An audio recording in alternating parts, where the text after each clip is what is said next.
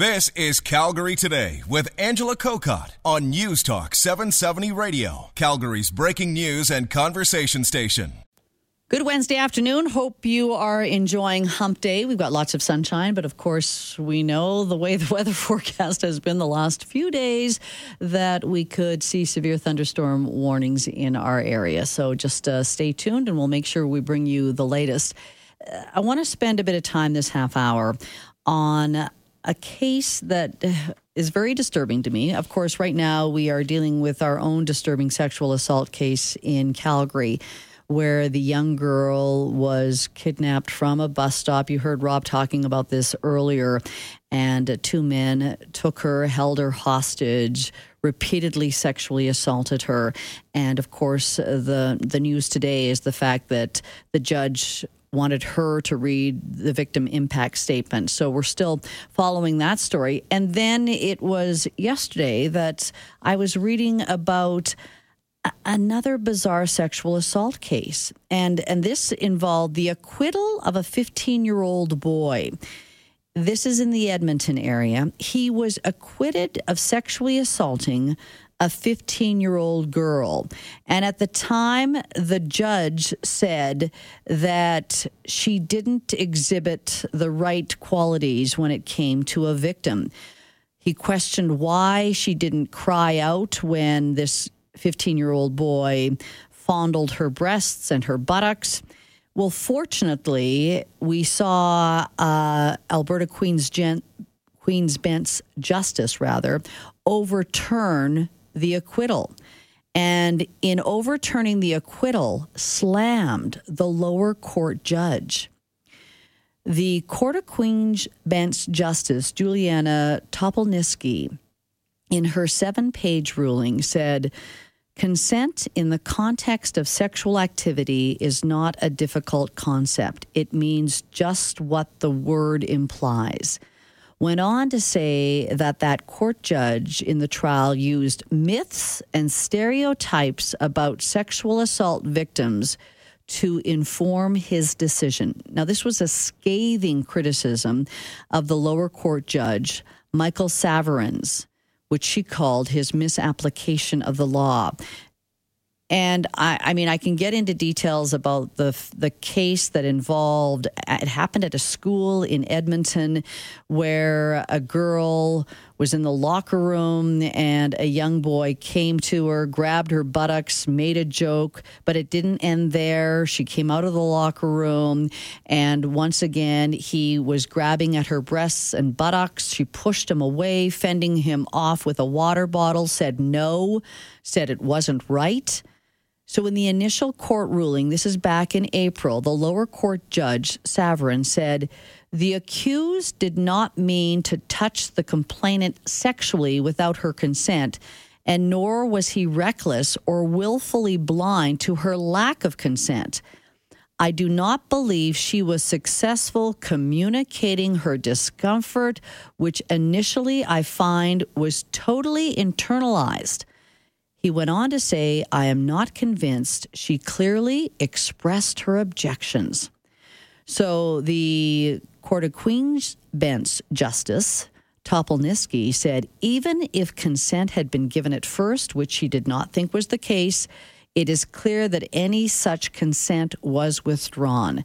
Consent means yes, she wrote in her ruling, which came down in Edmonton earlier this month. The word no does not mean yes. The word no, coupled with fending off an attacker with a water bottle, does not mean yes. There is nothing ambiguous about it. And the reason that this story caught my eye was because it wasn't that long ago we were talking about Justice Robin Camp. You'll remember he was the judge in an Alberta decision where a 19-year-old woman, he acquitted a man of sexual assault of a 19-year-old woman after deciding that the accused man's version of the events was more credible. And he went on to say, couldn't you just keep your knees together? So we know that Robin Camp, his story is not over. There's a review of that whole decision. But not speaking just specifically to these two cases, I'm wondering, do judges not get enough training? Kathleen Mahoney is my guest this half hour. She is a Calgary lawyer, University of Calgary Law Professor, and joins us today. Kathleen, thanks so much for your time today. Oh, that's perfectly fine. Thank you for calling me. Kathleen, what was your initial reaction in this latest case with the Alberta Queen's Bench Justice overturning the teen sexual assault acquittal and slamming that lower court judge? What were you thinking when you were reading that case? Well, my first reaction was disbelief that the trial court judge could have got it so wrong, especially since all the publicity on the earlier case that you mentioned in your introduction. What's also interesting, is that the most famous case on sexual assault in Canada, bar none, is out of Edmonton, the Ewanchuk case, where the Supreme Court of Canada was abundantly clear in saying that there's no such thing in Canadian law as implied consent to sexual assault. There's no such thing. There's a question the judge has to ask him or herself, has one of two answers. Did the victim consent, yes or no? And they have to answer that question. There's nothing in between the answers to that question. And here, what we see is the waters being muddied in that regard. Somehow or another, this trial judge seemed to have concluded that the assailant was entitled to believe in consent when this young woman is fending him off with a water bottle. She's saying no. And the judge is looking at those facts and saying, well, that she did consent. She didn't clearly indicate her lack of willingness to participate in this sexual conduct. So I was dismayed at that decision. And yes, I think the answer to your question about education is a very relevant one. I mean, a number of years ago in the 90s and in the early 2000s, I was very active with a number of other people in law in the whole judicial education movement, which led to the creation of the National Judicial Institute, which is designed to educate judges on issues of gender, race, class, those kinds of contextual issues which can affect a person's thinking. Because we all carry with us certain stereotypes and views of the world that aren't shared by everyone. And sexual assault is a big part of that. And it was these kinds of decisions became non-existent for a number of years. And then now all of a sudden we've got in Alberta, the place where the Ewanchuk case originated, we've got, and actually quite close together in time, the decision of Justice Camp in Calgary, and now this decision in Edmonton. And it just strikes me as strange that the message hasn't gotten through, that no means no, and that judges must apply that concept. And there's no implied, Kathleen, sorry, as you say, there's no such thing as this implied consent. That's right. And the Supreme Court of Canada made that very, very clear. There's no such thing as implied consent in Canadian law with respect to sexual assault. There's implied consent in other things, other type of relationships. But when it comes to sexual assault, which is such an intimate and close kind of contact between people and so potentially harmful, the court made it abundantly clear that this kind of activity cannot go on unless there's very clear consent. And in this case, the facts indicate that there was very clear non-consent. The word no was used. The woman was fighting back. She was pushing this assailant away. And yet, even though, in spite of those facts, the judge seems to indicate that he believes there was a form of consent. So I'm astounded. Kathleen, and I didn't want to focus just on this case or Robin Camp, because we definitely have talked about that a lot in the past. I want to focus more on judges. First of all, this was a lower court judge, provincial youth court judge. How are they chosen? Well, that's a good question. Provincial court judges are chosen by provincial attorneys general. A person can apply for this job, and it's fairly well known that often a person's political affiliation can affect decisions where people are equally qualified. And this happens, unfortunately. And whether this was a factor in this case or not, I'm certainly not going to speculate. No. But by and large, there is a vetting process that judges have to have some kind of record of practicing law in the courts. There's some exceptions have been made in the past. It's true when people are appointed that don't appear to have that kind of litigation experience.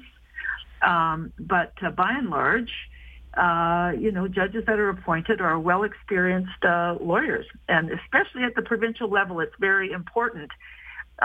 Certainly, in my view, and I think, generally speaking, it's a view of the profession, that provincial court judges should have experience in provincial court, where it's the first level court where crimes usually are judged. And some crimes are judged for the first time in Queen's Bench, but most are judged at the provincial court level. So, the idea of qualification has involved in it experience in those very courts. So that would be normally how judges are chosen, that, there's a vetting procedure, and the Attorney General basically accepts or rejects the decision of the committee that looks at the applicants. And the reason I ask that is, all right, so that's how they're chosen. And then do they just sit up there on the bench and start making their decision? Because it seems in Robin Camp and even this case, it was the recommendation that these judges, they need training. So I'm just curious, do they, you talked about the National Judicial Institute, but what kind of training do judges have once they take on this job? Well, first of all, what's important is that the training is not mandatory. I personally am of the view that there should be mandatory training, particularly in these areas of gender offenses and others that involve, let's say, race and issues such as that. It's not mandatory, but I think it's highly recommended. And but I think in the recent past, the emphasis has changed somewhat. It's not as front and center, like education on sexual assault used to be a number of years ago, front and center in judicial education, and considerable periods of time were devoted to that with newly appointed judges and veteran judges. And it's my sense of it that it has not given that level of significance in the last several years. And perhaps because the thinking was, well, all the judges have been exposed to what the best practices are in this area. There are bench books that judges use to guide them that talk about myths and stereotypes as it applies to sexual assault. But maybe that needs to be revisited to see the content and see if it explains it well enough to new judges or to veteran judges exactly what gender bias consists of and what myths and stereotypes in sexual assault cases should be avoided. There's extensive literature on this in legal journals, in judgments of the courts, and particularly in the Ewanchuk case, the court went to great lengths to explain how judges should examine the facts in sexual assault cases and not be moved by predisposition or their views on sexual behavior or their views on appropriate gender behavior. The one focus a judge must have is, was there consent, yes or no? And where they seem to go astray is when they take other considerations into account, that these myths and stereotypes that we know have long invaded thinking on sexual assault are mistakenly applied. Kathleen, I've got a few more questions for you. Can I put you on hold for a second here? Sure. All right. Kathleen Mahoney is my guest this half hour. She is a Calgary lawyer, University of Calgary law professor. And I'm just curious because, again, we have heard of a lower court judge making bizarre comments when it comes to sexual assault. And I want to delve into, as Kathleen says, what kind of training they get once they become a judge. Just talking about judges and whether or not they get it. Sometimes I wonder, because we've heard of another case this week about a provincial youth court judge and the fact that his acquittal of a 15-year-old boy was overturned by a Queen's Bench justice, and in a scathing criticism of the lower court judge's decision was simply saying that, you know what, consent in the context of sexual activity is not a difficult concept, but it definitely seems to be a difficult concept when we are talking about recent decisions by judges, and in particular in Alberta. Kathleen Mahoney is my guest this half hour. She's a University of Calgary law professor. Kathleen, it's interesting. I'm getting a number of texts on this, and one person says here that it seems the judges, when the accused is not a criminal but an otherwise upstanding young man, it seems the judges are more interested in protecting that poor boy's reputation than the victim. I mean, these are just comments I'm getting in here. Another one says, it's not that judges don't get enough training. They don't have enough life experience outside of school and a courtroom. So, I mean, I think the average person who's on the outside looking in, we question whether or not just because you've been a lawyer a long time, that means that you're going to be a great judge and you sit there and you make decisions. But as we have seen, that's not always the case. Right. And, I mean, we live in a society that for many, many, many years has been dominated by the male vision of life and how it should be conducted. And sexual assault was very much a victim of that view of the world. And so we've been through a history in, well, whether you call it rape or sexual assault, It's been changed to sexual assault because it includes more offenses now. There was all sorts of ways of looking at sexual assault that didn't take the woman's perspective into consideration. And there were laws that said that, you know, a woman's past sexual history, for example, could be used to determine if she consented to a particular act before, you know, being judged by the court, which was highly prejudicial, of course, to women. Mm-hmm. There was also a law that said that unless she complains very quickly, that could go to her credibility as to whether she should be believed when she says she didn't consent. So there was this post-assault analysis of her behavior. And in fact, I think in this particular case, this young woman had sent a text to a friend saying that this happened and indicating in the text that she thought it was funny. Well, and if that was indeed a reflection of the judge, that was another improper use of the law, because the law says you cannot take into account the post-assault behavior. The focus of the judge must be on the assault itself. And the reason for that, and we saw this discussed in the Gian Gomeschi trial, for example, was that different people react differently to traumatic events.